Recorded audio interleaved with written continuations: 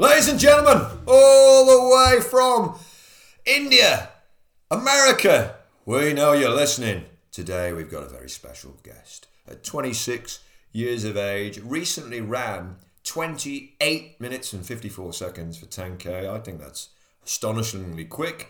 But Nathan Jones, on the other hand, he wants more. That is not enough. And that's what makes him the special runner he is today.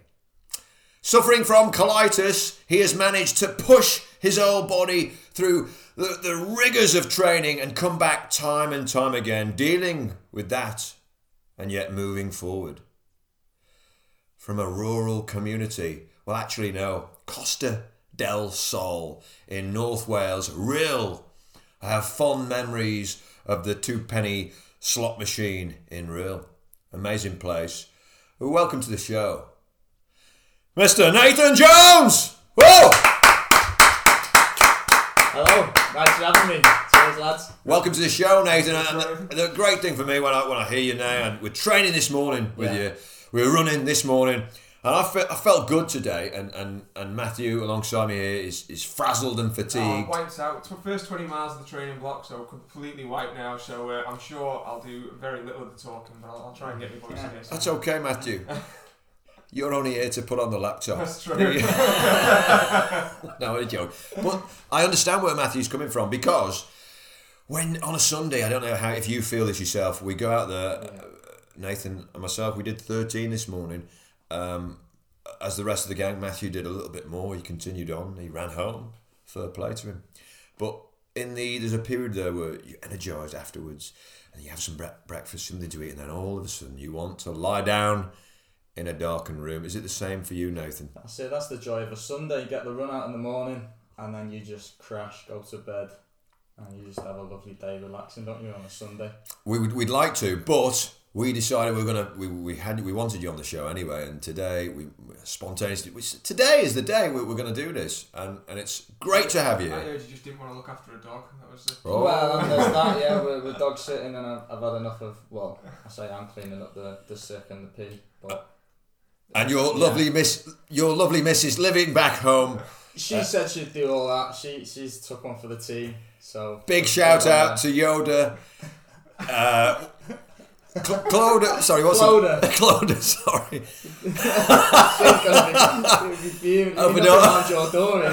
But don't meet her in the street. I do apologise, Cloda. But she's an Irish woman. She is, yeah. And she's the backbone of your success. She's been brilliant, yeah. She bollocks me whenever I'm doing anything stupid, and she's kept me in check for 2 years now. And yeah, it's really out of my training. Now, we don't have any sponsors on this wonderful, wonderful show, but what we do like to do is support people who we come across in real life. And Mick Hall, I just want to give a shout out because I promised to do so, and I always deliver eventually. At least I try to, you know. And Mick Hall, who was suffering with lymphoma cancer in 2017, he's doing very well at the moment, and we see him at many races taking for very professionally put photography. He's brilliant at his job. He is organising the Stone 5 miler, is it? 5 miler, I think, yeah. And that is set in the heart of Staffordshire countryside. The Stone 5 is a challenging race with a good field every year. This year there will be a virtual race. Virtual races, who wants them, you know? But the actual race will be the 25th of August at 7:15. And that's a shout out to Mick, who's very much involved in that particular race. So, from Rhyl, Mr. Nathan Jones, what was your early childhood like, being brought up in a community really surrounded by bandits and gamblers, and or was it really like that? It was a rough place growing up, but it was a nice place as well. It's a tourist destination. You get a lot of people from over in Liverpool, Manchester, Birmingham coming over. So the summers were always busy. There was always something to do, be that good or bad. As a kid, would you be around that sort of arcade? Oh, is that where you would be? We lived in them, yeah. That was what you'd do on the weekend. You'd go over, and if you had no money, you'd shake the machines and you'd mess around in the arcades. That was where you gravitated to, was the seaside and then the beach and all the activities on the front and the bandits. That was what you did. I remember going there with the school. I don't know if you've ever been there, Matthew, to Rhyl. I don't know if I have. No, I'm not sure. Well, I was there with the school on one. Took us there one day. Very unusual for the school to do anything for us really. And we went there, and this particular young chap, I think it was in my class. I can't remember who it was exactly, but he got stung by a jellyfish, and there was panic. And Yeah. Did those jellyfish, are they dangerous? Yeah, I mean they'll tickle you if they touch you, but I don't think they're dangerous. But there is loads, and you see when the tide comes out, they're all washed up on the beach. You run on the beach many times, and you're always avoiding all these jellyfish that are kind of like stuck there. So you had a happy childhood, and the next question I suppose would be, how did you get into, or when did you get into running and athletics? So I was always quite an active kid. I was always on the go, out and about. And when we went to high school, we were always out every night, messing around. We used to call it getting chases, and we'd go out and you'd just do stupid stuff. It was never bad, but it was mischievous. Just to annoy people. Knocking on doors and running. Knocking doors in the way, throwing stuff at windows just to kind of get a chase, or like.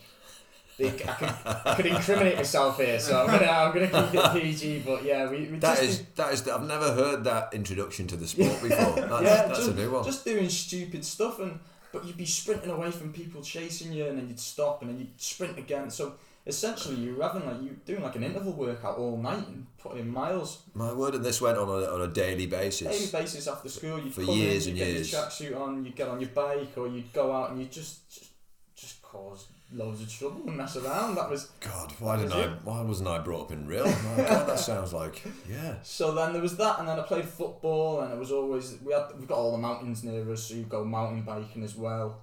So I was always a fit kid. So when the school introduced us to cross country and PE, and then there was the option to go on a Saturday and race at the county championships, I thought, yeah, I'll do that. It's a day off school. I'll go and do that. So I went to them. And how old would you be now, approximately? Year 8, so you're looking 12, 13. Year 7 and 8, yeah. So your first years of high school, and you go to these competitions, and I did quite well. I was like, I enjoy this. Like I'm quite good at this. And I never really thought anything of it. And then as kind of puberty hit, and it got a bit bigger, a bit stronger, I was going to these races, and I was being competitive. I was up there with the leaders. I was going to the qualifying to the Welsh Schools Championships, which is the third round of the schools cross country championships. And I was like, this is like, I'm doing okay at this. And from then I got asked to join a local running club, Colwyn Bay, which was mine. So Colwyn Bay. Is that quite reasonably close? That's about 10 miles away. 10 miles from Real, is it? Yeah, joined them at the age of, I think I went down when I was 15, and just fell in love with it. Really? Fell in love. I used to just go and do the sessions on a Tuesday and a Thursday, whatever they were, and then I'd race on the weekend and do the cross country, and I just thoroughly enjoyed it. And by the age of about 16, I had an ultimatum of carry on with the football or carry on with the running, and I dropped the football and went for the running. Can we give your very first coach when you were at Colwyn Bay? Do you recall? His name was Phil Oliver. Phil Oliver, and is he still coaching? I think he's still coaching now, and he's brought a good few athletes through, middle distance based. And we had a good little group, and there was always a lad there when I joined called Tom Early, and Tom Early was light years ahead of me. He was on the Welsh teams. He was winning Welsh championships, and I was like, I want to be this guy. How old was he? The same age? Same age. Yeah. And I used to train with him, and it took me years to get up to his level. And I remember finally beating him a few years later, and I was like, Phil Oliver had this particular group of they were how old? 15, 16? Yeah, we were all that same age. And then you would high schoolers. And then you would progress, and you did progress. You carry on the story. Yeah, so just gradually progressed through, but at that age, I just enjoyed going to the races. Every weekend, you'd get on a bus and you'd go somewhere, and there was me and another lad. Every weekend, or most weekends, really? Yeah. There'd be like there'd be all the leagues on the track. So we'd do the North Wales League, we'd do the North West League, and then there was like there was the Welsh League, and you were just going somewhere different every week. Instead of on one hand, I could play football and I would play in Rill, or I'd play in Prestatyn, or I'd play like down the road, and it was, or I could get on a bus and I could go and race in Cardiff, or I'd be in Manchester. It was kind of that excitement of going somewhere, and you'd have the day to mess around, and then the second thought would be going and doing your race at the end of the day. I recall a quote from yourself, and I really I latched on to this message that you sent me. You were saying, when you're feeling tired and you race, I think I forgot what you said now. To be honest. When That sounds a bit that way. no, the idea behind the message was you race tired. That's sort of when you build. You're building that. Yeah, I don't think you should go into every race feeling good and hit the Hollywood every time. I think those races where you've got to grind it and use it. It's the best way to train, isn't it? It's to practice your trade, and especially on tired legs. I think it's an essential part of training.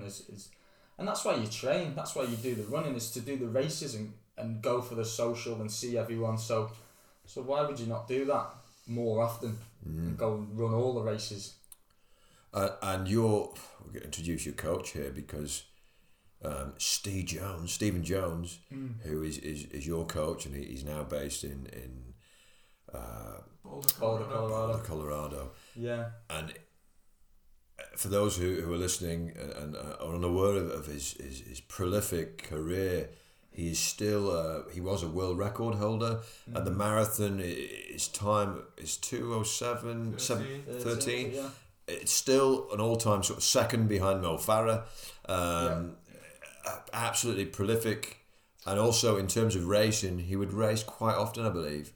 Yeah, he always just encourages me to race, practice your trade. He was a big clubman. He'd always turn out and do all the club races and that, yeah. Although when you raced your PB 28:54 10k, he wasn't fully in support of that particular race for some reason. I think he was in the end, but he was, I don't know if he was just teasing me with it or kind of like carrot on the end of the stick, but he was saying touch back probably 4 weeks in advance, saying touch back me next week. I don't really want you racing the 10k, touch back again next week. What do you think that reason was? Just wasn't ready for that, or he wanted me running 1500s and 5ks with the ultimate goal of hitting that 10k time next year, ready for the Commonwealths. And by the way, your time is not 28:50. The aim is 28:30. 28:30 is the time to hit. Yeah.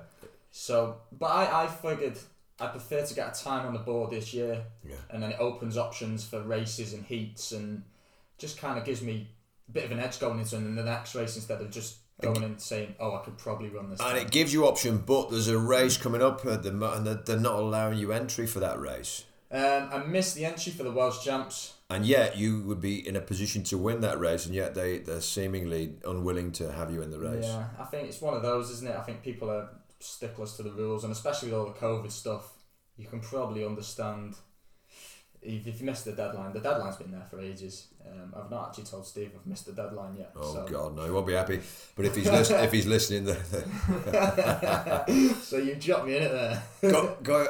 You probably should have told Steve, because surely he's got some weight he could have pulled and got you in. Yeah, but it's one of those. It's gone, and I think I've been ill the last couple of weeks, so it's probably for the best that I do miss it and just kind of crack on. I've got a few other races planned, so just want to go right back into that story where you were, because your initial coach, I forget his name again, Phil Oliver, and then you're moving forward. How old are you now? Because you really started to become more and more competitive. Yeah, so I was with Phil and Colin Bay until about 17, and then I discovered the mountains. By the way, in real, these mountains that you talk about, I was unaware, because it's a coastal sort of... So Ril's in a valley, in the Clwyd Valley, and to the left and down south you've got the Clwydian Range, which goes all the way from Prestatyn way back to like Llangollen, and you've got like Moel Famau, which is I think one of the main mountains of the range. Yeah, I've heard of Moel. So they're all like green rolling hills, and then 45 minutes to the west you've got all the Snowdonia Range, so your big boys like Snowdon and all the rest there. So there was options within a small radius of loads of places to run. Would you have training sessions there with the groups? Or not with the group. The group was middle distance based and track based. And with the mountain biking, I'd always go to these places on the bikes. And then as I got into the running, I was like, this would be a cool place to run. Right. And did it that way. And then... So you went off on your own? I got off on my own, and to, I just to go... run up and down the hills? And I had no idea of training or programming. I'd go, I'm just going to run to the top of that mountain, and I'll see how I feel, and then I'll go run here. No watch, no anything like that, and it could be 5 miles, could be 10 miles, 15 miles. I'd just go for the day out. And how old are you now in this story? It was probably about 15, 16 at the time. And then it was when I was 17, the club were hosting a mountain race in Colwyn Bay, up the foothills there. Why would your club host a mountain race if they're not involved in any mountain running? They're not actually. Yeah. They haven't got a mount. They did a bit. I mean, most clubs in North Wales have some association to the mountains, but they're not heavily involved. But they were hosting the race. It was the Foxtrot, and I think it was a 10+ mile race. Is that a ballroom dance? Could be. Could be. But it was the Foxtrot, whatever it was, mountain race. Yeah. And I turned up, and you had to be 18 to do it. So I lied on the form, got in the race, and I think I came third. I did really well. Yeah. And there was some good talent around you. So some good like strong senior athletes. Yeah. And there was a fella called Arwell Lewis. He's from Rory Harries. He does a lot of the Welsh athletics, like mountain team stuff. And he was like, "How old are you? Like, do you run competitive?" I was like, "Yeah." And he was like, and he invited me to the Wales and England mountain running camp. Really? Yeah. So I went to that whenever it was autumn, and then I got invited to run for Wales in the British and Irish mountain running championships. And from then on, for the next couple of years, I just fell in love with the mountains. I got to represent Wales multiple times in Slovenia, Italy, and then I went to on the GB teams, the World and European Championships in Poland and Turkey. So that was all I wanted. I totally disregarded the track and just focused on the mountains. Really, yeah. And this is at 17. 17, 18, just before I went out to the States, yeah. And you went out to the States because you won a scholarship. How did you achieve that? So at the time, I was running for Rory Harriers then. I'd moved from Colwyn Bay, and I was running on the mountains, and I got quite fit. My 10k was quite good, but I didn't have that track turnover. So when I was looking to go to colleges in America, I was emailing round, and they were like, "Well, can you send us over your times?" And I was like, "Well, I don't really have times." I was like, "I've run up mountains for the last 2 or 3 years." So I was struggling to find a place, and then there was a lad that I knew called Ryan Holroyd out at university, and he was like, do you need a place? We're looking for athletes. And I was like, yeah, I'm desperate to go. And in the space of about 3 or 4 weeks, I've been in touch with the coach, Brendan Gilroy. He was like, yeah, fill your forms in and we'll get you over. And I was on a flight over to Houston, and that was it. So really, because of contacts, you through were friends over here, yeah. Well, not even friends. It was a lad that was a few years older than me that ran in the Staffordshire League. Colwyn Bay were in the Staffordshire League. I don't know why. Who could vouch for you, really? And he added me on Facebook after that, because I think I won the juniors and he won the age group above. And I just had him on Facebook kind of just through, I don't know, just I guess interest of what we were doing. And he messaged me out of the blue. So yeah, Facebook really, and just contacts through running. See me a place to McNeese in Louisiana. So what division were then? Was McNeese out there? They were Division 1. Division 1. We they have FBF and FCS. And I think the FCS are like the big schools. Yeah. So like LSU and Texas A&M, University of Texas, they're all like local schools that were big. Sorry, you using all these abbreviated. For me and the listeners, many of them won't understand that. FSC. I'm not too sure what it is, but it's basically 2 categories within Division 1, and it's something to do with money and funding. So like, I think it's the FCS is the bigger one, so they've got more funding, they put more money into sports. They're the ones you see on like ESPN with all that, and then the smaller ones obviously have a lower fund. But we were really competitive for like a lower school within Division 1. We beat most of the local teams, especially in cross country too. So yeah, we were a lower funded school, but we had less expectations. Yeah. You see a lot of athletes go out there, go to these big schools, and they just get put in the meat grinder. Yeah. You know, and they don't make it, and they just get injured, and they're just thrown by the wayside. The meat grinder being junk miles or too much. Yeah, you just go in and or just the competition sort of the NCAA. Like, yeah. It's just like you've got the rounds. You know, like the Northern League that we do and stuff like that. And you compete and you get thrown in random events sometimes and stuff like that. But you know, at the NCAAs and stuff, it's all about the point system for the school and the funding then that the team gets from the school. You run for the school, and you don't run for you. You know, if you've got a chance of a medal, or the team's got a chance for a medal, they'll always emphasise the team medal. And I can't speak on behalf of other schools, but if you imagine training with Josh Kerr every day, and you're not at that level, it's just it's either gonna make you or break you, isn't it? Yeah. And that's the mentality. Is a big school like that can then, if you get injured, the next year they can bring in someone of equivalent talent. Right. Just like that. And what happens to your scholarship then? Is it? You keep the scholarship. They do honour it. It's not as cutthroat as people think. They can't just cut your scholarship like that unless it's reasonable cause, like you can't run at all.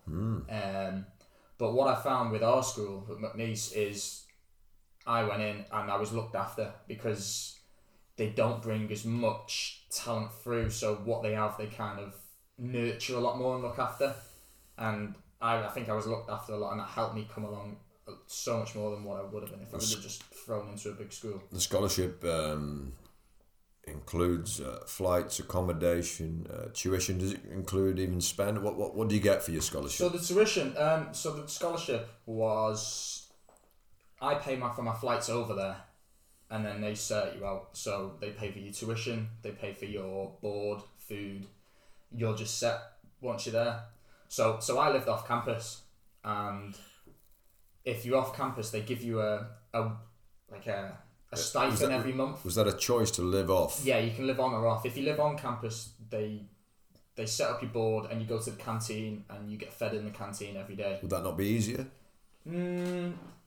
Why did you choose to go off? You have a bit more freedom if you're off campus. Oh, okay. Like you're in these like student bunk bedrooms, and it's. How did you realise that? Because you'd never done that before. You made that decision. Was people telling you that to go off? So me and the lad from Yorkshire that I knew from running on the mountains, we were going out the same year together. So our coach put us two together in a dorm, and we were in a dorm. This dorm was 4 bedrooms. Each 2 people share a bedroom, so you're in the same room sleeping together with someone. Sorry, this is on campus? On campus, Oh, yeah. so you started off on? Well, we were placed in there, and then the other 3 rooms were with American footballers, big American footballers. Yeah. And all they were doing was smoking weed. Oh We my opened God. the door, Really, yeah? and all you could smell was pot as soon as we walked in, and I was like, whoa, like. And this is on campus? Yeah, on so, campus. So you would think... Like it was obviously. You wouldn't get away with that. Yeah, one. you shouldn't have. So we went in. I went to my coach. I was like, I'm not staying in there. Like Yeah, this is yeah. that. This I'm not like I can't do a year in here. God. And he was like, right, okay, let's go to the guys. Yeah, Like the like the office, whatever it was. Yeah, And they were like, well, you've signed a contract. You're gonna have to be in there for the year. And Brad, my roommate, the lad from Yorkshire, he was like, well, can we see the contract? I don't think I've signed anything. And I was like, yeah, I don't think I've signed anything. And he was like, click. Couldn't find anything. Really? And he was like, well, you've not signed anything, so you can leave. And at that point, we were like, no, we're living off campus. Right, yeah, you can leave and live off campus. It didn't affect your scholarship, though? No, so they just transferred us over to off campus, and then you get a stipend then every month. What's a stipend? So you get paid, we got $800 a month. Oh, yeah. That pays for your rent, and then whatever's left is your living expenses. Oh, that's nice. Food, whatever. Did you have much left? Yeah, you had plenty left, Really? Yeah. which was brilliant for buying stupid stuff. And did you choose where to stay off campus, Yeah. or did they pick it for you? No, that's the stress. You're on your own. You find your place. You sort everything out. And you were able to find... Yeah, we all... There was 4 of us that were in the same situation. We all were living on sofas for the first month when we were in America. We actually pulled the sofa off the side of the road, brought it in, and it had bed bugs. So I didn't even know. Brought it into where, sorry? Into this house we were staying in, one of our teammates' house. God. So I didn't even think bed bugs were a thing. Yeah. But they all, as soon as they're in the house, they just spread. Oh, God. And we were all coming to training with bites. And Oh, my word. we were all like covered in bed bugs, and then we all took them to our own apartments. Then once we moved out, and that was it was a nightmare. We all had them for like half a year. What, you transported the We were all like, yeah. the bed bugs? Yeah, so this was... How did you manage to, without the sofa, transport them to your new accommodation? Clothes, suitcases, Really, yeah? any fabric they will hide in, and you don't see them in the daytime. And then at night they creep out and they'll eat you alive. Can you see them in the night time? Not really, no. You can't. You can't. No, I mean, because they hide underneath like seams in your mattress. Are they microscopic? No, they're probably the same size as like a tick. You can see them like that. And I suppose the next question is, how do you get rid of them? And they're very hard to get rid of. You either have to you can try and fumigate the stuff, like the room. We ended up just throwing all the stuff away. Throwing all your All away. clothes. And just coming back the next year and buying all new stuff. And what about, it's in the house as well, though, isn't it? In the carpet. So how did you... Well, we were renting, so we just... So you moved just moved away, yeah. So you left the bed bugs with So someone. we're probably still there now. My God, But yeah. that was the first couple of months in America. That was the dream we were on. Living on a sofa, getting eaten alive by bed bugs. And the person who helped you out initially, you came in, with the bugs. Yeah. Is he still your friend? I think so. They were quite pissed off with us, but yeah, we didn't pick anything up off the side of the road after that. That was the last thing we picked up off, and our coach was fuming because he's quite Which coach was that? Sorry? Brendan Gilroy. He's quite animated and he's very like. What about the bed bugs? Just about everything. So obviously it's all turned up with bed bugs. And he's like, What's wrong with you? And we were like, oh, well, we picked up a sofa off the side of the road. And he was like, well, why would you do that? Because we didn't want to lose the rest of our $800 a month. Yeah. A sofa is quite expensive. Yeah. Not interesting times. So that was the first couple of months. That was the first couple of months, yeah. Did it get better? Yeah. Well, even then, it was just brilliant because, well, I'd lived at home my whole life and there's a lot of lads in the same boat and we were all just away in this house. We'd all go running in the morning and then we'd just have like, our school, like uni didn't start for a couple of weeks. So we were just like, just running free, doing whatever we wanted, like, and it was just brilliant. It was just a brilliant lifestyle. It's still, even though you'd had a couple of months tossing and turning and scratching, yeah, and then you started running. You still hadn't even started your studies. No, I think like you go out a couple of weeks in advance just to get everything set up and then so you can hit the ground running when school opens. Yeah, a couple of months. You mean not? A couple of weeks. I think say the semester as they call it over there. Semester started September 1st. We went out in like early April. How many people were in this room that you were? So there was 4 lads that lived in this house, and then there was 4 of us that moved into the house as well. So there was 1 on each sofa in the living room, and there was just stuff everywhere. On the sofa that you found at the side of the road? Yeah.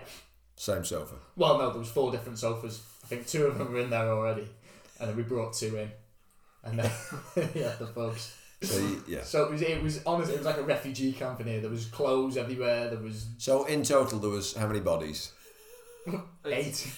Well, that's an amazing training camp, isn't it? That's what you need, and that's is that what pushed you on even further at that time? Yeah, like the group mentality out there it's huge. You know, like we like with the heat out there, we were all getting up at 6 o'clock in the morning to run every day. For how long? I mean, tell us about those sessions as well. That time. The training built up to my last year. I was running like 80 to 100 miles, probably fairly similar to what I'm doing now. 2 sessions a week and a long run. So we do one. This is Brendan Gill's giving you this information. Yeah. This is you turn up and you do this. So. And did he talk about diet as well, or was he just purely training based, or did he? He'd obviously encourage you to eat well, but you're responsible for your own stuff like that. You know, you're 20 years old now really, so you should be well aware of what you should be eating and what you should be doing. But I completely agree with you. Although we had Anne Griffiths on the show a couple of weeks ago, and her coach from Sale Harriers, Norman Poole. Interestingly, I was astonished and also admired what the efforts that he'd gone to. He'd scripted everything within her day. But she went to the Olympics, '92 Barcelona, and he scripted for her like every sort of.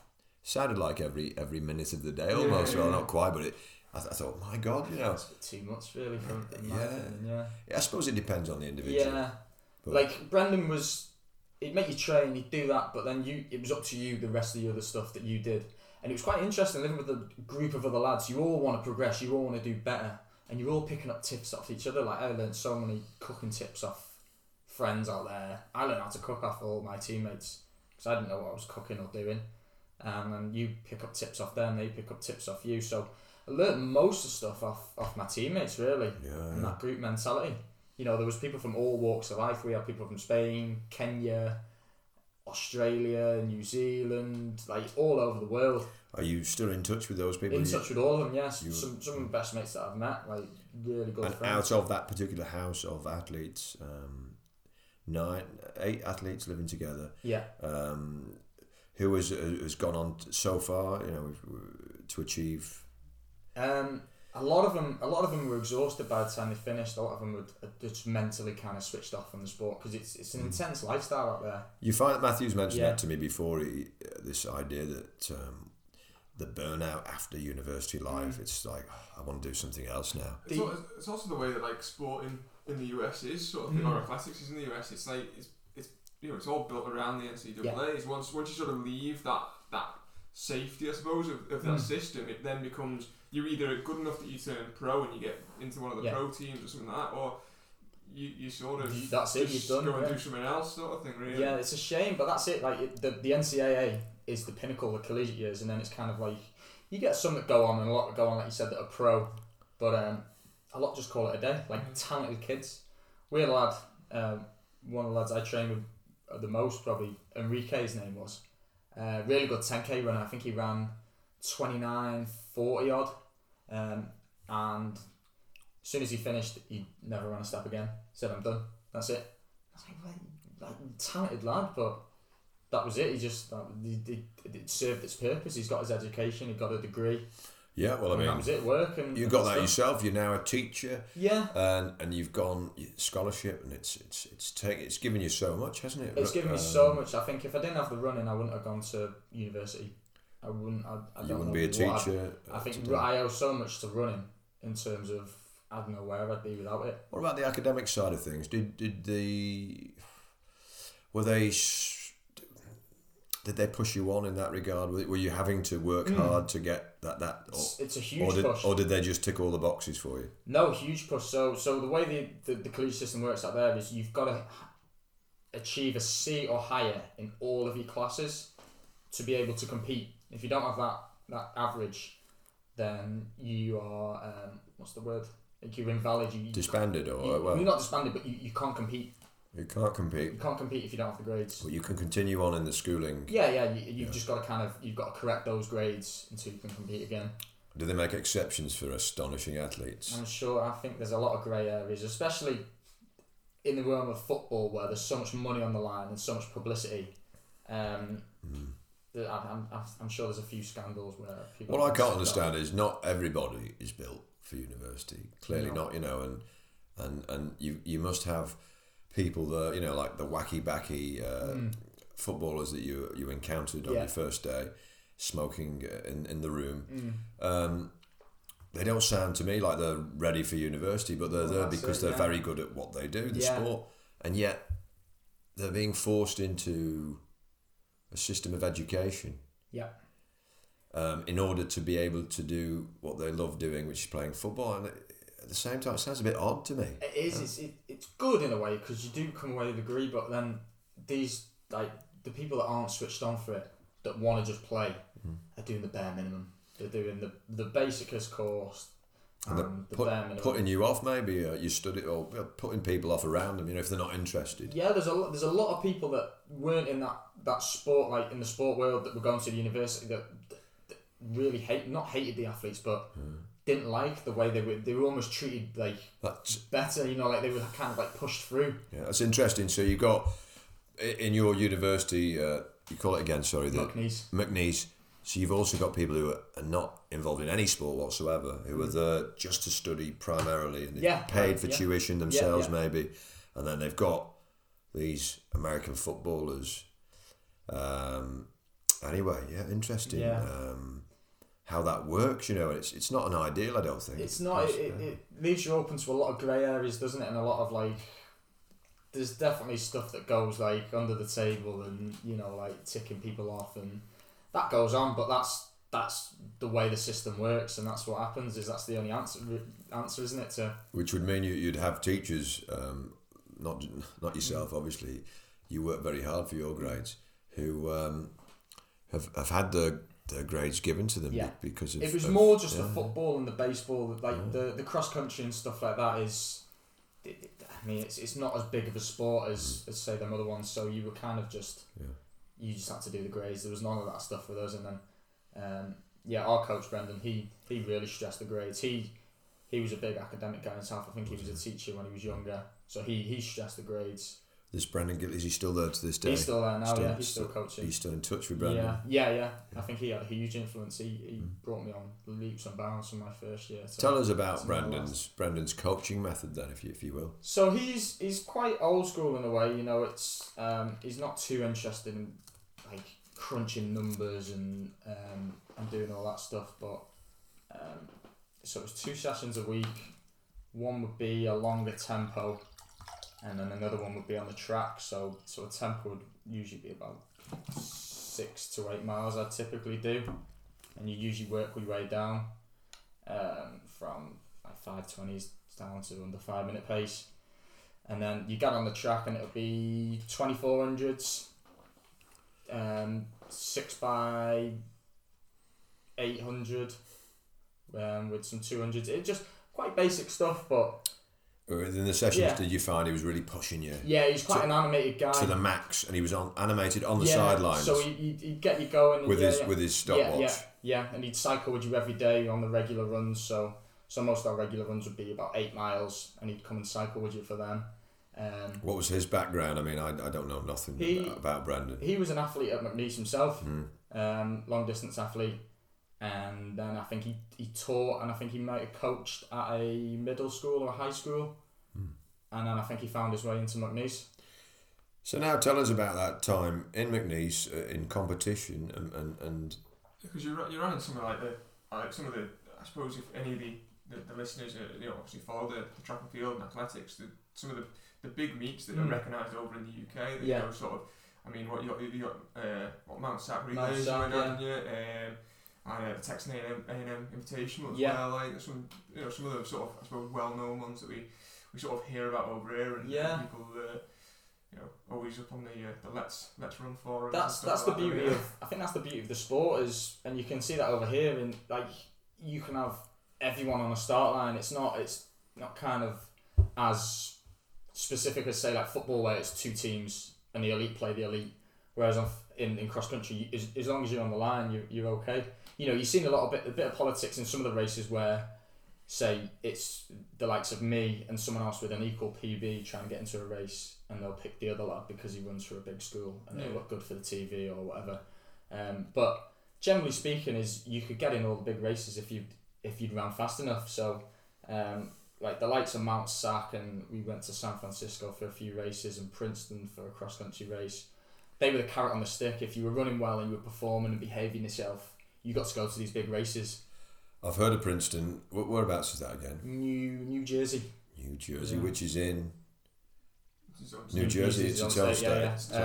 Right. You fly to New York and just drive over, Right near New York, yeah. But so like they'd be the big races you'd go for, and then you'd have your conference and your regionals, which would be the ultimate goal is getting fit for them and performing there for the university. And then you'd do other races along the lines where you'd drive. So we were. I say it's close. You'd be like 4 hours from the local Texas races, and we'd drive to Florida relays sometimes, which was 10 hours on coach. Florida, that's quite a distance from. Yeah, so big driving stints, but you were on the road every weekend, and it was good fun.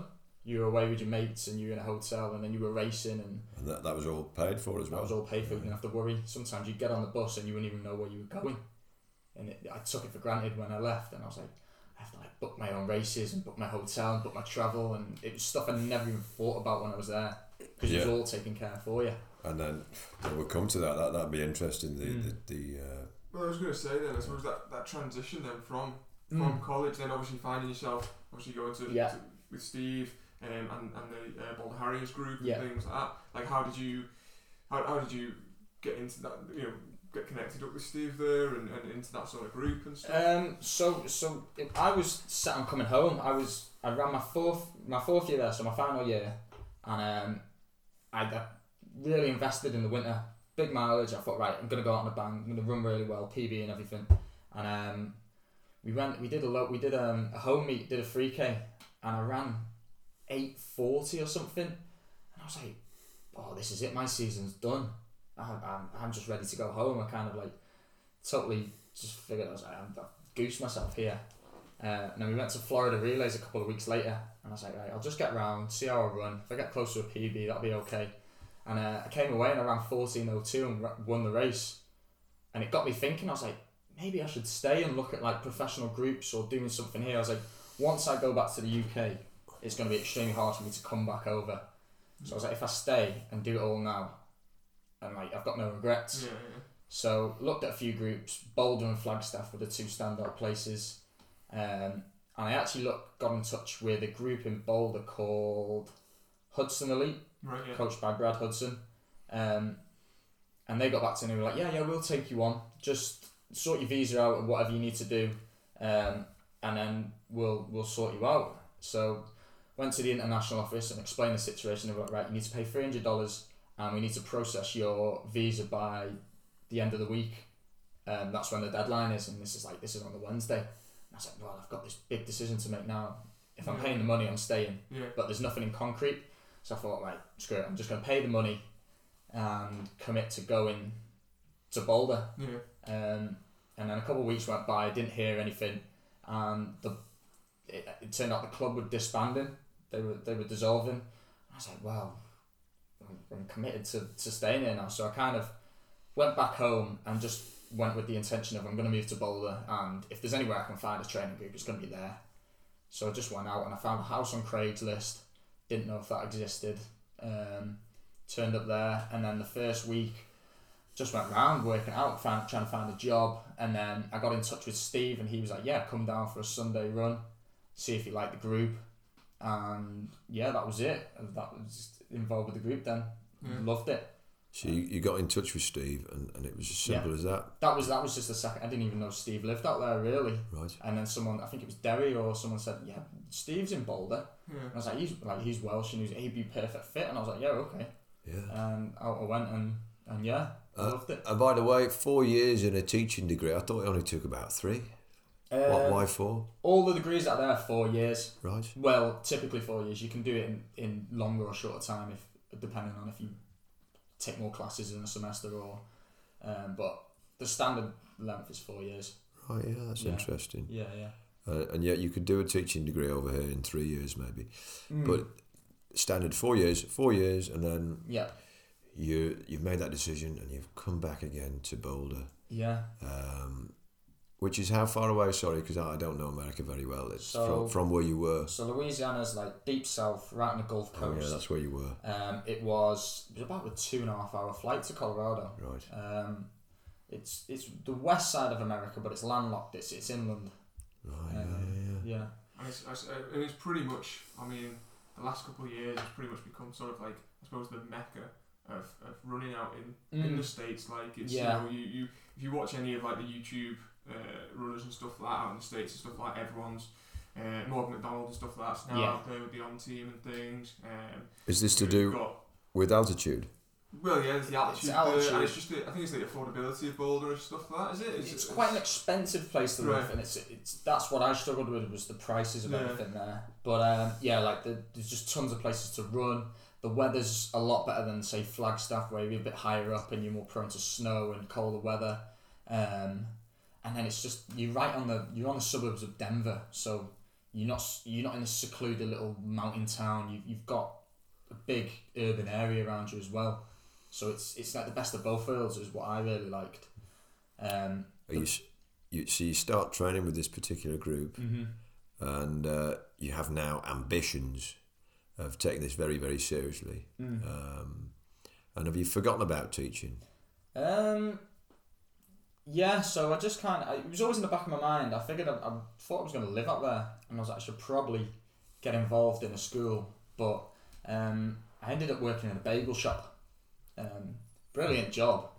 What was it called? It was called Moe's Bagels. Oh, yeah. It was brilliant. They fed you. You could have as much as you wanted to eat in there. The hours were great. It wasn't that busy. The tips were good, and it was just a DOS. You went in and you had a laugh with the lads you were working with. It was a load of people the same age, same mentality. Probably the best job I've ever had. And you put on a lot of weight. No, it was all right actually, but yeah, it was. You could have easily put on a lot of weight, if I wasn't training that much. I remember when I was in America, I was very young. Dunkin' Donuts, do they still exist? Dunkin' Donuts still there, yeah. Yeah, like a huge chain, yeah. Yeah, that's still there. Coffee Dunkin' and now, just Dunkin'. Oh, What was it called? What was it called before? Dunkin' Donuts. That's They just dropped called. the donuts. It's just Dunkin' now. Oh, Duncan. Yeah. Duncan. That's where Molly Seidel, who finished third in the Olympic marathon the other day, she used to work there. She was going to pack in running a year or two ago, but And sell more donuts. Yeah. But it was a cool little spot. Like, you get all the athletes in. Like, you'd have Emma Coburn coming in, and you'd be like, whoa. Yeah. It was pretty cool. Yeah, because they're Team Bossard. They're based in Boulder. Are they, yeah. So it's like Dom Scott and all them. I think they're out there. Yeah. You're 26 at the moment, Nathan, but at the time we're talking, you're 22. We're going back only 4 years, and you're in. And how did this develop? How did it materialise? Did you feel improvements? What was the legendary Stephen Jones? What was his coaching methods like? And you're still under him now. Yeah. How have you progressed? And in person, that would be interesting. Tell us about that. I just love this mentality. He's old school. He's not that animated and like extreme. He just kind of comes along and he'll crack a joke at you and he'll laugh at you if you're struggling. But it was simple training. You know, don't crunch any numbers. You didn't even want you to wear a watch really. But it was bread and butter. Every Tuesday you'd do 5-minute reps at the same place. Every Thursday you'd run on the track, and then every Saturday you'd do hills, and then you'd do a long run. Would you runs in between that? But every week you'd be sort of give or take races when races were. He'd like vary between. He'd chuck in a couple of 3-minute efforts instead of 5-minute efforts, or you'd do something different on the track. You wouldn't do the same session. And then you'd vary between 1 minute to 2-minute reps on the hill. So. And all the group is training for what particular distance? A lot of them were marathon specific, but it was quite similar to training. Oh, you wouldn't be though at that time. No, but it was. So say I'd do 4 by 5 minutes, they'd do 5 by 5 minutes, right. And that was the only variation, which I didn't think would be marathon training, but it seems to work for the guys. There's a guy that's just ran 2:09 in the group. Really, Ian Butler. We've talked about him on the podcast. He was one of my inspirations for my marathon going into it. Yeah. He ran at the marathon project back in December where he ran that 2:09. He hadn't run his 2:16 or something like that beforehand, and then he came out and smashed it. He went through the halfway point faster than he'd ever run a half marathon sort of thing, and everyone was the commentators were going mad on it, going like, "Oh, is he gonna blow up? How's he gonna do?" and stuff like that. Again, he was a tough lad, and he just fitted into that Steve Jones mentality of just working hard in the sessions and being aggressive in races. I love this idea of working hard. I believe Steve Jones, he was not bog standard, but there was a point there where he was, and to make that difference, it was he worked his socks off. I think that could be a quote from him. He really worked so hard. Yeah. Put the training in and got the results at a level no one had ever seen before. Yeah. That's nice to hear when someone works hard and achieves from that. You can relate to it because he worked his whole life, so you can kind of relate. Did he? What do you mean? He worked in. He was in the RAF as a mechanic. Yeah. But he worked all day, like manual labour. Yeah. So you can kind of it's nice it's refreshing to hear that he wasn't a professional athlete and he wasn't like just sitting and recovering and doing all that. He was working and he was running hard and able to do both of them. 2 hours 7:13 for the marathon. Steve Jones. Do you see yourself going into the marathon at some point? I think so. Yeah, I think I probably need to learn to have more patience, but I think that'll be my baby when I kind of. Interestingly, you and Matthew, you seem to share this. I've seen this before where you've charged off in the lead in races and blown up. Yeah. I've seen Matthew do this. I've seen your good self do that. Mm-hmm. Is this what you're talking about when you talk about patience? Yeah. To reel that reel that energy in and. Because I really want to know the mentality on that Cheshire half marathon, because I remember sat there. Yeah. I went off with the pacemaking group of Jake Smith and Phil Sesman there. And we saw you off ahead, and I didn't know it was you at the time, and you were gone out there, and I was thinking, and I mean they were mostly the rest of the guys in the group with the half guys that were in there, and I was because they were going at 2:10 pace, and which is what I trained at, but knew was probably going to be cooking it for me, to be fair, but they were going, who's that guy? He said he wants to go at this pace, sort of thing, like. Well, let's see if he carries on going. But we all thought you were doing the marathon because you didn't have your number on the yeah, back yeah. that said you were the half. So everyone was like, okay, well, there we go. And yeah.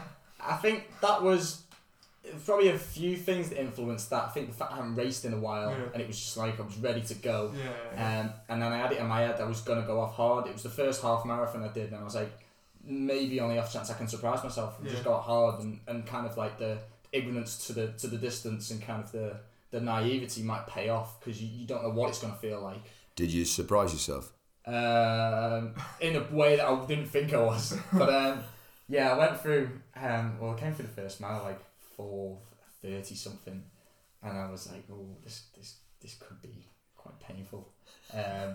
Did a couple of laps, I felt okay. You're not wearing a watch though, are you? I'm just in race. How did you know? Just had the time running, so I didn't really know what I was running until I hit a mile marker. Okay, sorry. So Steve, his only advice, he was like, just run like fast, relaxed, run what feels comfortable. And I was like, well, this does, because I'm used to running for 10Ks. Yeah. I'm like, this does feel comfortable for what a 10K would be. But I guess I'm running twice the distance, aren't I? And I ran a couple of laps. I felt brilliant. I was leading. I was like, everyone was cheering me. I was like, yeah, this is great. This is no problem. And then it was what's the Gateshead lad? Callum Johnson, is it? Yeah. He stormed past me about 10K, and all of a sudden I went from feeling brilliant to thinking, oh, I'm hurting a bit here. And then the main group came past me, probably another mile and a half later, and then I was in trouble. Were you starting to slow down? Yeah, and then because I wasn't wearing the watch and I didn't have any concept of pace, I was like, I think I'm running like 7-minute miles here. I like this is pointless. Like, why am I doing this? I was like I may as well just pull out. And in the end, I just mentally broke, and I kind of like regret it now. But I pulled out like 11 miles, and as soon as I sat down, I regretted it, and I thought I shouldn't have sat down. But you've gone then, haven't you? You've lost. What did your coach say about that? He just laughed, and he was like, "Yeah, when I ran my first half, I ran 74 minutes, and I blew up." So it was kind of but it's one of those. I wasn't really that bothered, you know. I think you go for it, and if you blow up, like, who cares really? I mean, you can have a laugh about it, and no one's really that bothered, are you? Like, if you pull out a race or if you run bad. So. But you learned from it, and then you achieved this wonderful time. I think 28:54 for 10K, 13:59 for 5K, which is also very impressive. Yeah, that was a couple of years ago. That was a year today. Year today. Tell us about that performance. So. And by the way, Alistair was telling me the 5K, it was an interesting idea. It's very hard to get right, he was saying, and I thought that's interesting because it's quite short really, 3 miles, 5K. Yeah. Whereas the 10K, you got a bit more time to 5K. I can understand that idea. Would you agree with that? Yeah, I think it's hard to make time back up in a 5K, isn't it? You've got to be kind of committed to the pace from early on. That's it, yeah. You know, because it's hard to make back, say, 15 seconds in the last mile, compared to, say, in a 10K where you've got a bit more time to work with there, haven't you? Yeah. So, I totally agree with that. Yeah, you could have a poor mile in a 10K and then really sort of get back up, whereas in a 5, I that's understand. A big hit, isn't it, in a 5? That makes sense. It makes sense. And, of course, you've got the start. And within the 5K, that start, you've got to get off to a good start, whereas if you did get off to not a poor one, but you could pull it back. But if you settle too much, you throw away 10 seconds, which is going to be quite hard to pull back in the last mile, isn't it? Yeah. And the other thing, you can go off too fast in a 5K, and then that's also no good. Yeah. It's I think you've got to put yourself out there as well, and I think a lot of people are scared to do that, and they think, well, what if I blow up? And you're like, well. Yeah. There's always another race. You may as well commit yourself. And I think that's where John Joe, when he goes to race, he's too scared of committing to it. In a 5K. I'm a little bit. I'm the opposite way. Like I've had some stupid 4:10 miles for the first mile. You've got to put yourself there, haven't you? I think you turn up and there's someone there that's going to race you. You go with him, and it's like, why would you turn up and race for 5th place? Why would you not? Well, that's it, isn't it? To be fair, I did that the last podium. Yeah. I raced that. I made that mistake of. The lads there were all 30 guys, everything like that, and I felt like it was slow. It felt slow at pace, and I was getting shouldered, elbowed, and everything like that. And I got myself up to the front, and I thought, I don't have any right to lead this race. And I sat back in, and then that was it. My head switched off, and I disappeared off the back of them then. And I wonder what because I was fit at the time, what could have happened if I'd kept my head Yeah. in that sort It of is. thing? I think it is very mental as well. And I think as soon as you start analysing stuff in the race, I think you're in trouble.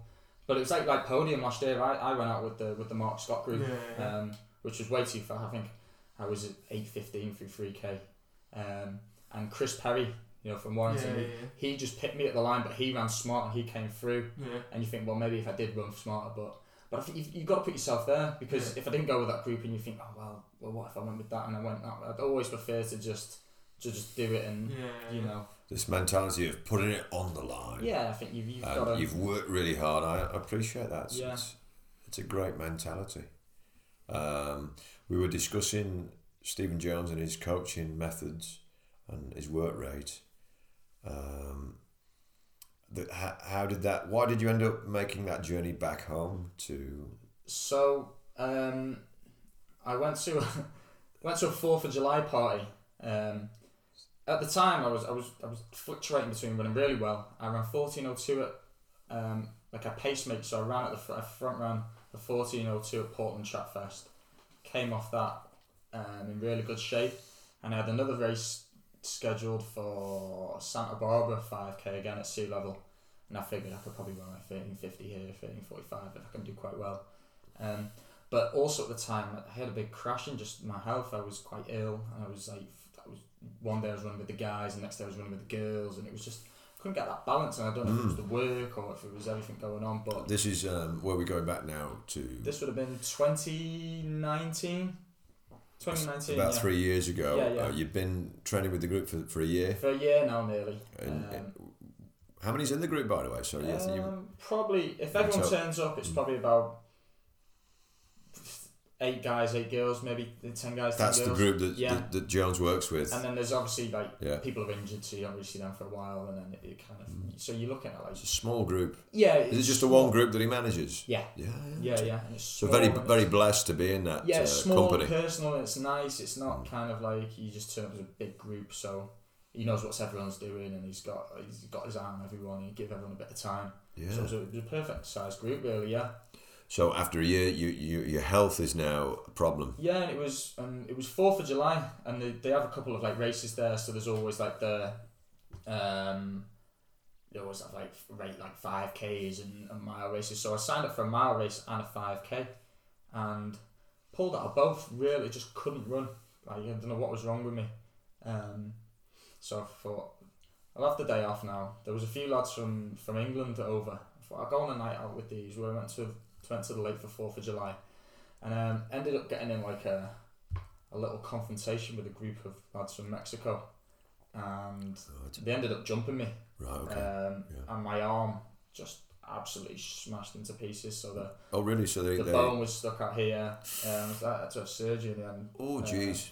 So they attacked you. Yeah, I got. What are you laughing at? Just how stupid the story is. Absolutely. It's an interesting tale. Can you talk us through the beating? Yeah, so mouthing off at one lad, and another lad come from sort of like from the side. Oh, the Mexicans, body checks me and. You were on your own. Well, I was with these lads, but they were just by the time it happened, it would just all happen. So got tackled to the floor and just kicked on, stamped on. Oh God! By 4. Probably about 4 or 5 of them. Oh, bastards. But yeah, so I broke my arm and I didn't have health insurance. So I was like, what do I do? So was it just your arm that was the main injury? The arm was the main one, yeah, and then just like bruises and stuff. But the arm was it was sticking out like it was. At least it wasn't your leg, I suppose. Yeah.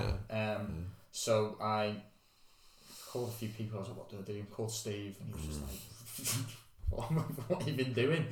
It's fighting with the Mexicans there. Yeah. So went to the hospital, had an X-ray, and they put a bandage on it. And then I figured they were like, yeah, if you get surgery here, it's going to cost you about $20,000. Jeez. And I was like, I'm going to have to fly home. Is that how cutthroat they are over there? It's as simple as that. Well, I mean, you wouldn't have to pay it as a lump sum, but you'd have to pay it back. So I thought I'm going to have to fly home. So and you're allowed to fly home for a surgery like that. I mean, is that allowed? I don't think you're supposed to fly with broken bones. I think that's quite unsafe. Well, you wouldn't tell in terms them, of the pressure change and all the pieces of the bones moving. But well, you wouldn't tell the. No, so I just you just jump on the plane. Yeah.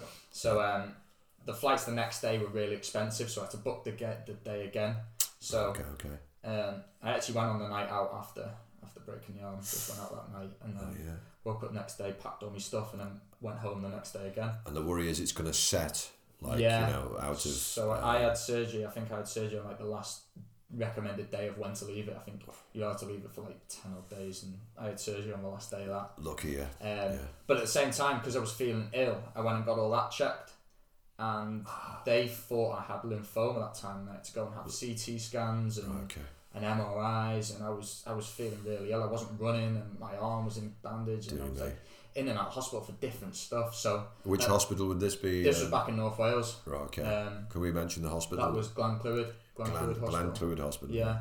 So at that point I thought, I'm not in a stable position to go back out to the States, and at that point I kind of just called it a day. Right. And did you tell that to your coach? So I explained the whole situation, and he was like, well, like, I figured something was up, the way you were like really fluctuating in your training, and so we spent from the July till the January, so nearly half a year, just not running, getting myself right, getting myself sorted. I think at the end it came out they think it was pneumonia. So now you've not got cancer, you've got pneumonia instead. It was pneumonia, and they treated that with meds, and it just took a lot of time to just recover.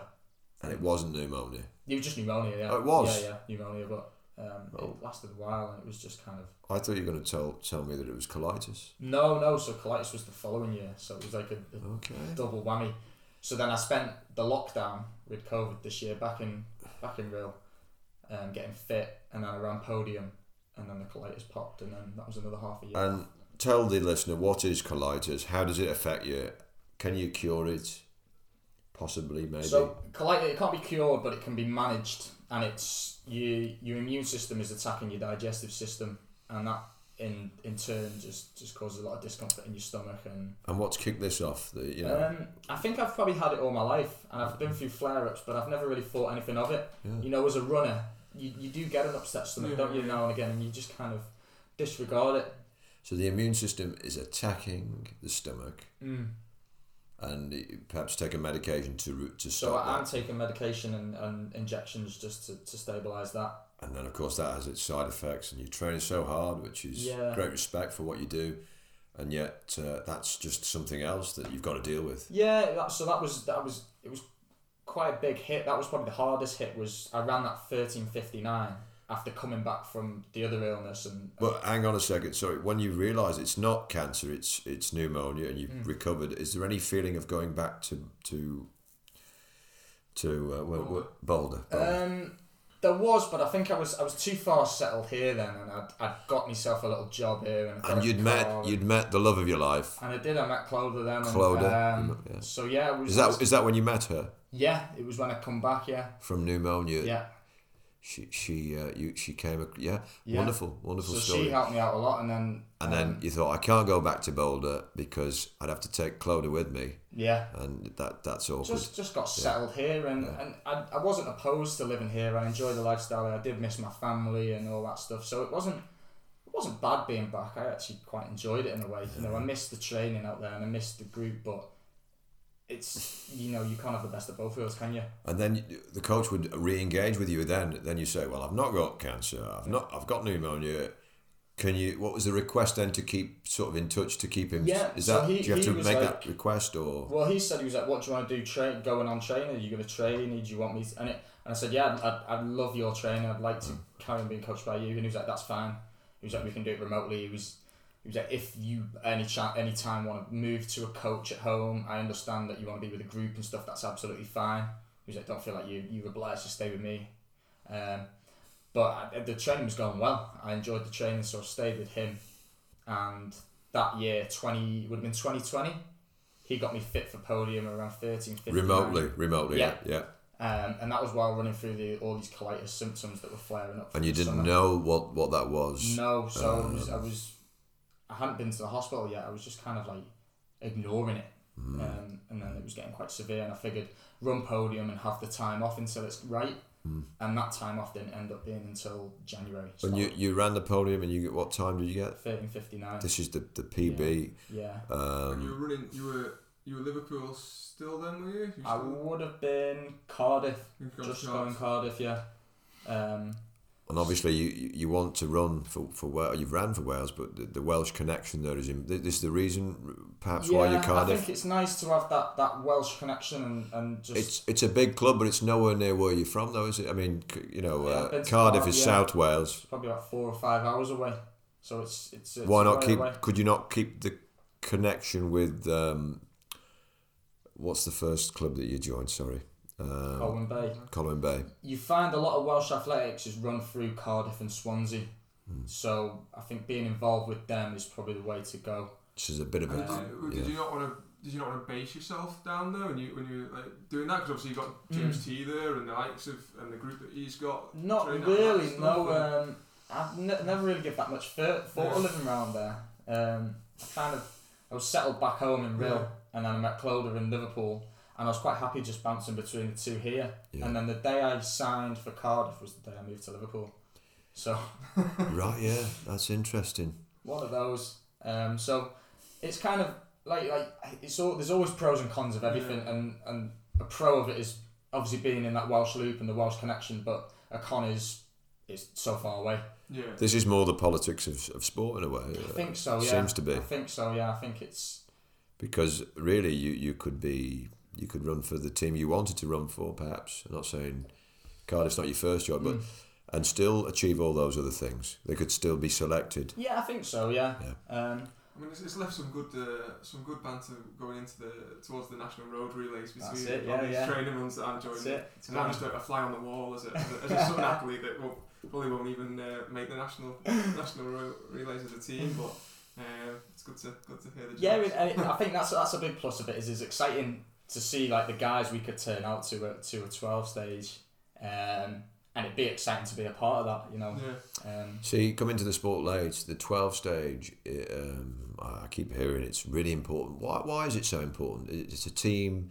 Is it the main team event? To be honest, I'm the same. I've never ran it. And being out in the States, it's kind of been something that you half hear about, but I've never been involved. Why is this 12 stage so important?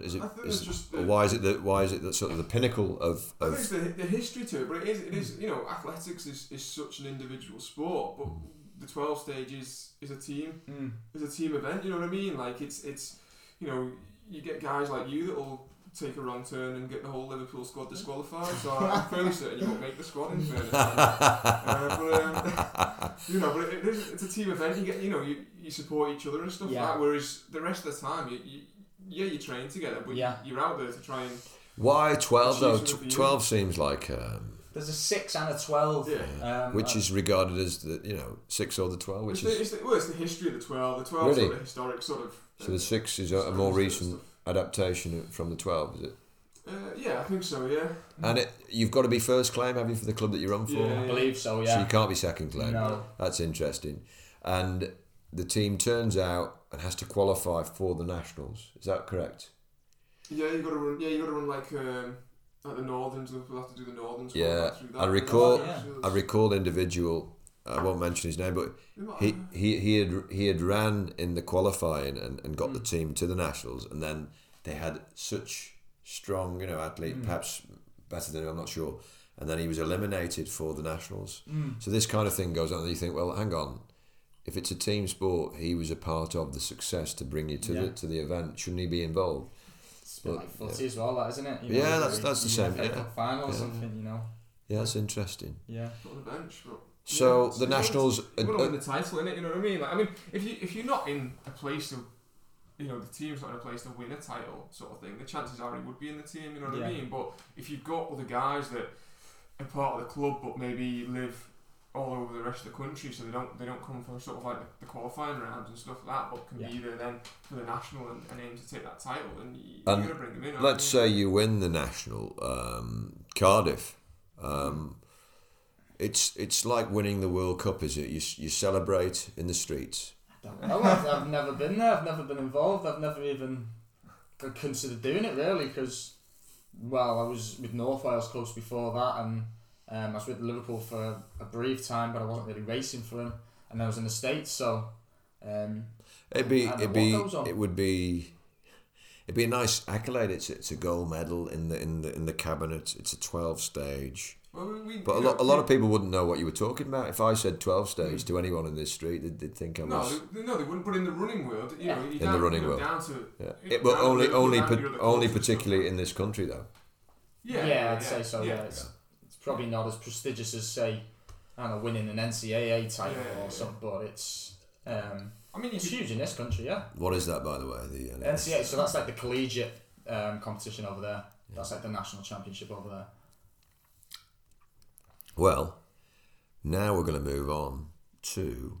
So you've got the colitis, you've kind of balanced it out, and you've got this wonderful woman in your life, Clodagh, and you're in good contact with the whole family, your mother and father, Caroline and Alan. Yeah.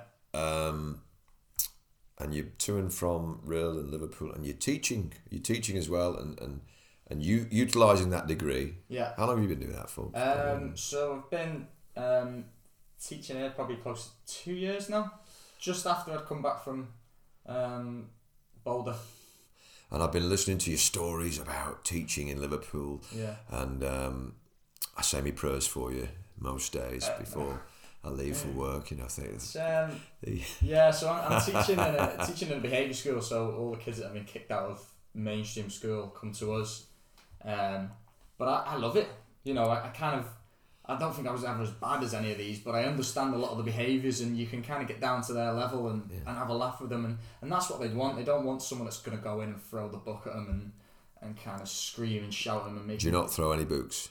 Well, I feel like it sometimes, but that's just, I'll leave that to them.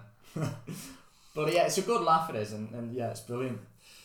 And I think we're going to talk about the Olympics and other things and pork burritos and everything really, but but we want to just bring the listener up to where you are in your career and your ambitions going forward. You're only 26. Some people might say that's he's an old man, but actually not. Depending on the event. Tell us about your ambitions, please. And have we got to this? Because we're still 2 years behind, aren't we? I think. So we've ran podium, and we've had the colitis, we've had the get back, and then we were up to this year now where working remotely, signed up with Cardiff. Yeah, Cardiff. Butchered the Mid Cheshire Half. Did a couple of localish track and road races, and then we did Leeds, which was the most recent classic. The classic, which was the 28:54, which then opened. It made me realise that Commonwealth standard of 28:30 is really realistic now. And if you run 28:30 bang on, or is it under that? Sorry, is it let's say 28:29. Does that mean you're automatically selected for Wales in the Commonwealth Games? No, so I think it's the criteria. You've got to hit the standard, and then you'll have to go to, I'm assuming it'll be the Welsh Champs, and finish top two. I'm assuming. Yeah. One lad's got the time already, and that's it so far. So what if it's just you and him who get the time, let's say, and you can turn up at the Welsh Champs? There's only two of you with the time. All you have to do is finish the race. I don't know. It's usually still you'd have to finish top two to guarantee. Right. But even with the Commonwealth, I mean, I don't know. How would they select anybody else though? Because nobody else has got the standard. They might just decide to take one. Oh, they can be that sort of brutal. And to be fair, I don't know what Wales has set out like the parameters for, but England's announced they're only taking a small. They're taking less numbers of athletes than there are actually events to take athletes for. So there's going to be loads of people just not going, and it's a home game. I don't understand why. To be fair though, the English have always been a bit odd, haven't they? That's it. Yeah, I think they'll just stick. You back me up there, Nathan. Overachieving, aren't they? But I think you got to take a full team, haven't you? So it's not like they're paying for flights to or something like that. It's appalling. I think it's appalling. You've got these people. There'll probably be more officials and coaches and things like that paid for official, team physios and things that will go to it than there will be actual athletes. You'd imagine most people would fund it themselves to go. If I had the option and they said you have to pay for it all, I'd definitely pay for a hotel and stuff myself. And there you go, showing the passion and drive and willing to pay for your own. Well, they don't let you. The thing is, they don't let you do that because you say it's unfair then on athletes that wouldn't be able to self-fund themselves. They don't let anyone do that, and that's the reasoning behind that. But I think if someone with the crowdfunding and stuff like that now, even if you didn't have the money yourself to put forward, if you'd done enough to qualify and got the selection, you'd crowdfund it, and the money, you'd have the money. People would put it there for you. So I think that's a rubbish sort of shitty sort of way of trying to do things, really, and needs to get updated with the times and turn it all up. Because I think that's a way, you get, and it's a way to get sponsors and all the rest of it as well. Because reward your athletes, isn't it? Like, they've put all this work in, and you're not going to give them a sniff because they finished the position slower than what they would have on just maybe an off day. Or I can feel we've touched a nerve in the room. The bureaucrats are not. They don't have much sympathy at the table here. That's it. I think they're sort of touch with what's going on. Haven't they? I think they are, and then I think back to Mo Farah, because they put on a special race for him, and he still failed miserably. I mean, what's going on with these bureaucrats? What are they thinking? I think, a lot of it's money, isn't it? Yeah, money and viewers. Credit to Mo Farah, he's done a lot for the country, and maybe he does deserve that race. But you look, Leeds was the same night. Why couldn't he have gone and supported a local event that's up and coming instead of having the Mo show at a championship that's already been? It didn't work out for him, did it? No. Anyway, now we're up to date, but ambitions going forward. Of course, you've mentioned the Commonwealth. I can see you. I've mentioned this to you before. Going for the marathon in the future. Yeah. Would you like to discuss that with the listeners? I think there's a lot more potential in the 10k and the 5k before I even consider the marathon now. Why is that important though? To get your very best from 10k, if actually at the marathon you're going to be more successful. If we can imagine that that's where you're going to have your real success, why not go there now? Tell us about. I understand, but the listener will be interested in why it is important to get the best from your 10k. Can you tell us that? I think once you go up a distance, it's hard to come back down. And if anything, I think I'm still enjoying the track. I think that's the main thing. Is say I move to the marathon now, and I have another 14 years on the marathon, and it could be a mental burnout as well. Right. Whereas if I say run the 10k for a few more years, get what I want out of that, and then it's a completely new challenge. Then it's a new refresh, and it's new. It totally changes the goals and the mentality. Then, and I think it's probably a mental refresh that you need. Instead of just stagnating in one specific event. Well said. Well said. Now, I'd like to move on. We'll talk about the Olympics. I sadly don't have... I'm not connected to the BBC or anything. I've not really seen anything of the Olympics. But I will be looking forward to our training partner, David Devine, who flies out on Thursday to Tokyo. And then he's got maybe a couple of weeks before. 2 weeks. Races the following Thursday. Yeah. Really looking for. I'll be making special efforts to watch that. Yeah. The first day of the athletics for him. Is it? Yeah. Straight final, isn't it? He said. And he said the Australians the favourite. So he's ran 14:15 this year, hasn't he? And he said the Australians ran 14:05. Something like that. 14:05. And then he said there's a group, maybe about 5 or 6 that have ran around what he's ran. 7 or 8 in total. It's competitive on the day. Anything can happen. I think he's in a good position. He hasn't got that target on his back, and he can... Tucking in behind. You did mention to him today, as friends, you tend to... Maybe we shouldn't give advice. I like to give advice to Matthew. He never listens to me. Yeah. But tucking in behind the Australia, he hopefully won't be listening. But I think that's a great philosophy, to just tuck in behind, because in that kind of race, if you go ahead... And as you said, that target on your back. But I'm talking to two guys. Dave's going there to try and win, isn't he? You know what I mean? So there's no point in. We saw, I suppose, talking about the Olympics. I say we saw it. I don't know if you saw it. I know John was in, but Savannah Sam trying to do her a treble, and obviously in the 15. Seemed like the weirdest tactics ever when she'd already run the 5,000 and that was her leg to take it out sort of thing, when she's known for having the kick, and probably could have easily have maybe sat back and stuff, and obviously that she didn't get the gold in that, and she still got a medal though. In my defence, it was Nathan's advice to tuck in behind. I mean, I'm talking to two people here who don't know what tucking in behind means. But it's easy to give advice, but it's hard to take it. He said that to me. But championships, I'm sure in the championship race you do the same thing. I know. My favourite my best experience and my probably top of my career sort of thing so far was winning the Northern 5,000 metres, where I ran it from the back of the field to the halfway point, threw in a 2:04 800 metres at halfway, broke the field down to 4 of us, sat back in behind the pack, and then went with 300 metres to go. Yeah. So that was tactical.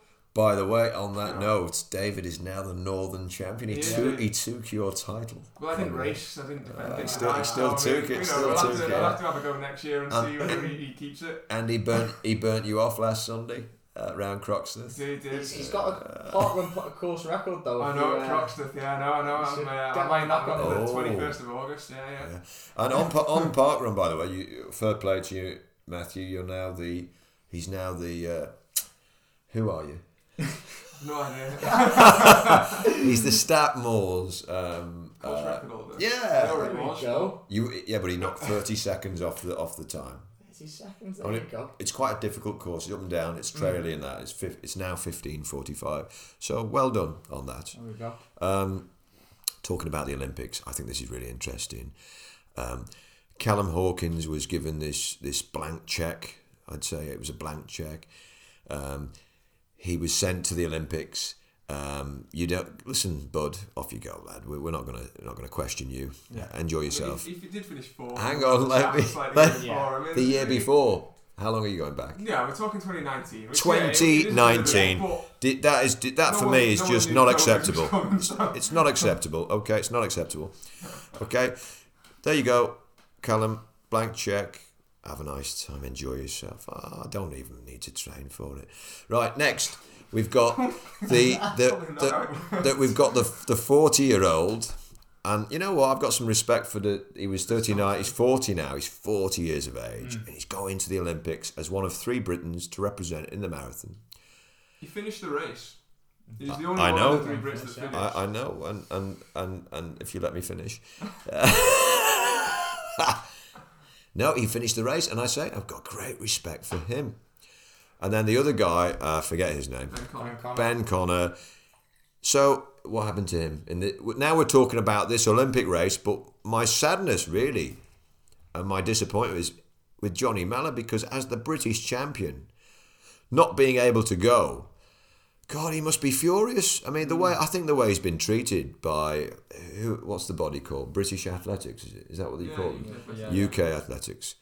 For me, it doesn't make any sense. You've got to be very fair, and I don't understand it, but it doesn't make any sense. That's why I'm asking you guys the questions. You seem to understand the politics a lot better than me. But to pick out Hawkins from 2019.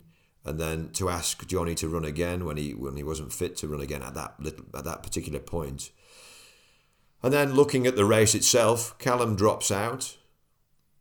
The other guy, did he drop out as well? So you 2 dropouts and a 40-year-old who finishes, and then you've got to ask questions.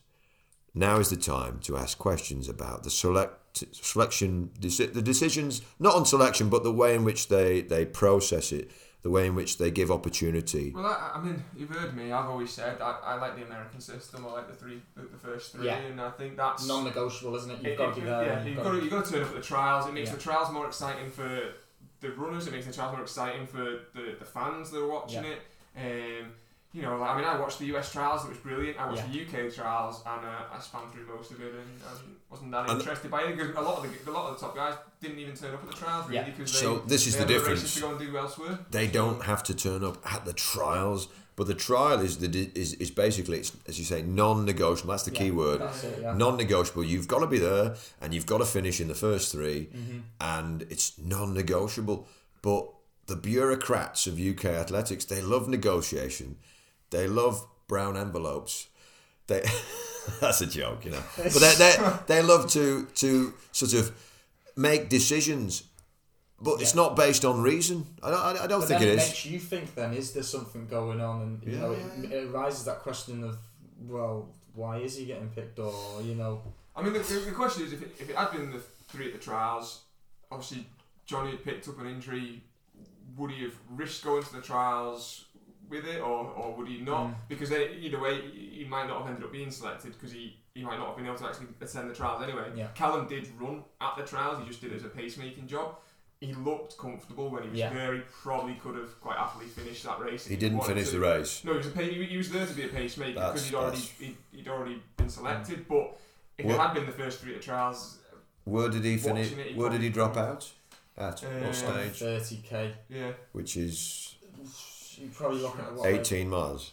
Somewhere around there, isn't it? miles. In their defence, I think it did look a grueling day. There was about 30 plus athletes that didn't but then it's a grueling day for everyone involved. Yeah. But I guess that the marathon is such a long way, isn't it? And there's so many variables, and I don't know. In hindsight, you can probably say, well, they pulled out and he should have gone. But we're all agreed, though, the system. You're not happy with the system. It doesn't make any sense to me. Matthew has said the American system is better. You mentioned that they'll send the team as well. They'll it's first 3. Yeah, you've got to have the qualifying time, but they'll send the team. Whereas, in the UK and things, they may not even send you. We might not send the full team. And I agree with, as long as they're sending the team and it's of the best guys and there's some reason behind it, I can get on board with that. I think it's when they're not sending a team or they're not given the opportunities of maybe sending as many athletes as they can. Like, I think they should try and look after their athletes instead of picking out, say, a top couple like Mo Farah and saying, right, okay, you can go because you're going to potentially have a medal, but you can't go because, well, you're not going to win anything. That's an awful thing to do. You're denying someone of an experience of... the experience, so important. And also, if you have that experience, you develop maybe even further, you go again maybe, and you learn from it. Yeah. But they're not giving people that opportunity. Yeah. And I think that's... And that's why you probably see people not at trials, because you think, well, what's the point? Like, they're not going to get the chance anyway. Go to the trial. So we're all agreed that it's not fit for purpose. If this show was Room 101, UK athletics we'd be now pulling the lever. I don't want to say too much. I don't want to get in too much trouble here. No. I want to try and get on these teams. No. Okay, I'm just going to pull the lever now.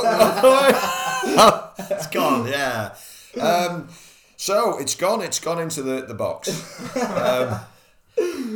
Yeah, I think we can move on to topic now. Drugs in sports. That's a great one. It's an easier one. It's an easier topic to discuss.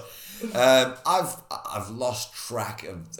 I mean, I don't remember any of the names of the individuals involved in these barbaric burritos.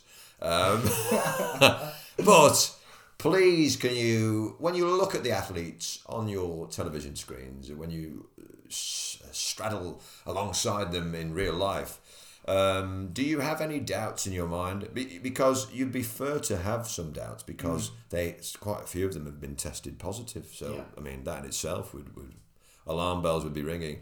We've heard from Anne Griffiths, amazing athlete from '92. She was at the Olympics, looking at these other women and actually, having some question marks over their training and why they looked, so much more, During COVID, Nathan, Matthew's been niggling me, telling me that they've not been testing like during COVID. Well, we had the Nigerian team at the Olympics. Quite a large portion of the team weren't allowed to compete because they hadn't had enough out of competition testing, which is meant to be done by the governing body in that country, and they hadn't done enough of them, so the team weren't allowed to compete. And then one of their athletes in the 100 metres, Blessing Akabara, was found, she tested positive at the Olympics and was withdrawn after the heats. I don't understand that if they've taken the team out, and how is she still running? Sorry. So it must have been a test result that came back. I don't know. They got the result during the games. Whether it was a test from before she went out or what, because she was one of the favourites potentially for a medal. And so she'd run in the heat and then was withdrawn because her test had come back positive. And as I say, a lot of the rest of the team, they didn't have any. It wasn't that they tested positive or anything, but they hadn't had enough out of competition testing done. To say they weren't and stuff like that. So, but that, I mean, and you feel sorry for those athletes because they were taken out there, and obviously the reason they didn't have enough done was because the governing body didn't sort that out and arrange it for them and things. So it's not on the athletes themselves; it's on the governing body there. I can't imagine the Nigerian governing body would have imagined all their athletes being pulled out because they hadn't been tested enough. You'd think it would be very clear as to what you have to do and what, you know. I think it's a good point that's made, though, isn't it? It goes to show you need to test, you need to do this, otherwise we're not gonna like have any like. Yeah. And a lot of people have Would they have done that to the American team though? Well, yeah, you know, I mean, it comes down to dosh then, doesn't it? And money as well, I think. I sadly imagine that wouldn't have happened to the American team. It's the system of the anti-doping systems because it's controlled by the national governing body rather than being, you know, I mean, WADA regulates everything when it goes to competitions and everything like that, but then they give the power that be to the national governing body, and so it then comes down to that national governing body doing its job, which is to test the athletes out of competition.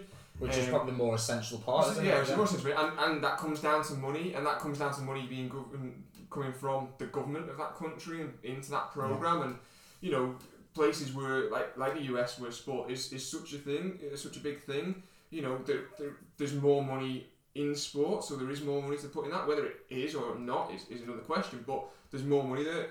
In the UK, again, there's you know, funding. You know, I think UK Athletics is something like 22 million funding or something like that, and obviously we came away with 4 medals and no golds at all. It was bronze and silver. So you know, there's a lot of questions being raised now about UK athletics and where that funding's gone, and you know, the medal tally that we've brought back in the athletics. You talk about the Russian system. The Russian, they were all there competing anyway, just as the Russian Olympic Committee. So you mentioned the Russian system, the governing body, you know, the testing within Russia was infiltrated. I don't know why you raise your eyebrows at me, Matthew. It was infiltrated by the government because they were encouraging them to dope. I think that was that found to be. Was that? Yeah, I think that's what the investigation was found in the documentary on Netflix. And so why not have a completely independent sort of body of testers who have to be very well funded, but funded across the board from all these countries that are competing at the Olympics, and have a new system of testing? Could you not imagine a better system, Nathan? I don't know how you control it. Really? I think wherever there's money, there's going to be people pushing to cheat and get any advantage they can. You know, and then you look at science and the science that goes into all that. Yeah, you talk about money, but it's not money though, is it? The gold medals are not. They don't give you money, do they? Is it the prestige, or maybe? I think they open doors to some money though, don't they? A country is seen to be doing well. Yeah. It's what they want to. You know, they I don't know. It could affect tour. It could affect. Yeah. Mo Farah. What do you get? $250,000 or something stupid for appearance fee. $500,000 for running halfway through London Marathon the first year he did it, and then the other $500,000. And that's because of his status of potentially winning Olympic medals and doing all that stuff. You know, so it does open doors to some money. Yeah. So well, like now we've got a couple diamond leagues left to go on now. Those that have won Olympic gold, the surprise ones as well. I mean, the Italian in the 100 metres and stuff like that would have been like a no one really before. I mean, the amount of money you can probably ask for now to appear in the diamond league to do the 100 is going to be sky high. You know, it's the same for other Olympic champions and stuff. So. Well, it's been an absolute pleasure. Have we got anything more to discuss today, Matthew? No, Nathan, is there anything burning on your mind that you? We're good. Well, first of all, I want to thank our special guest today. It's been wonderful listening to you and to reach the standards that you've reached and to the very best in the future. I know now that you're running with me on a Sunday, I can see you really going places. I've got a wonderful couple of presents. We have some wonderful presents for you.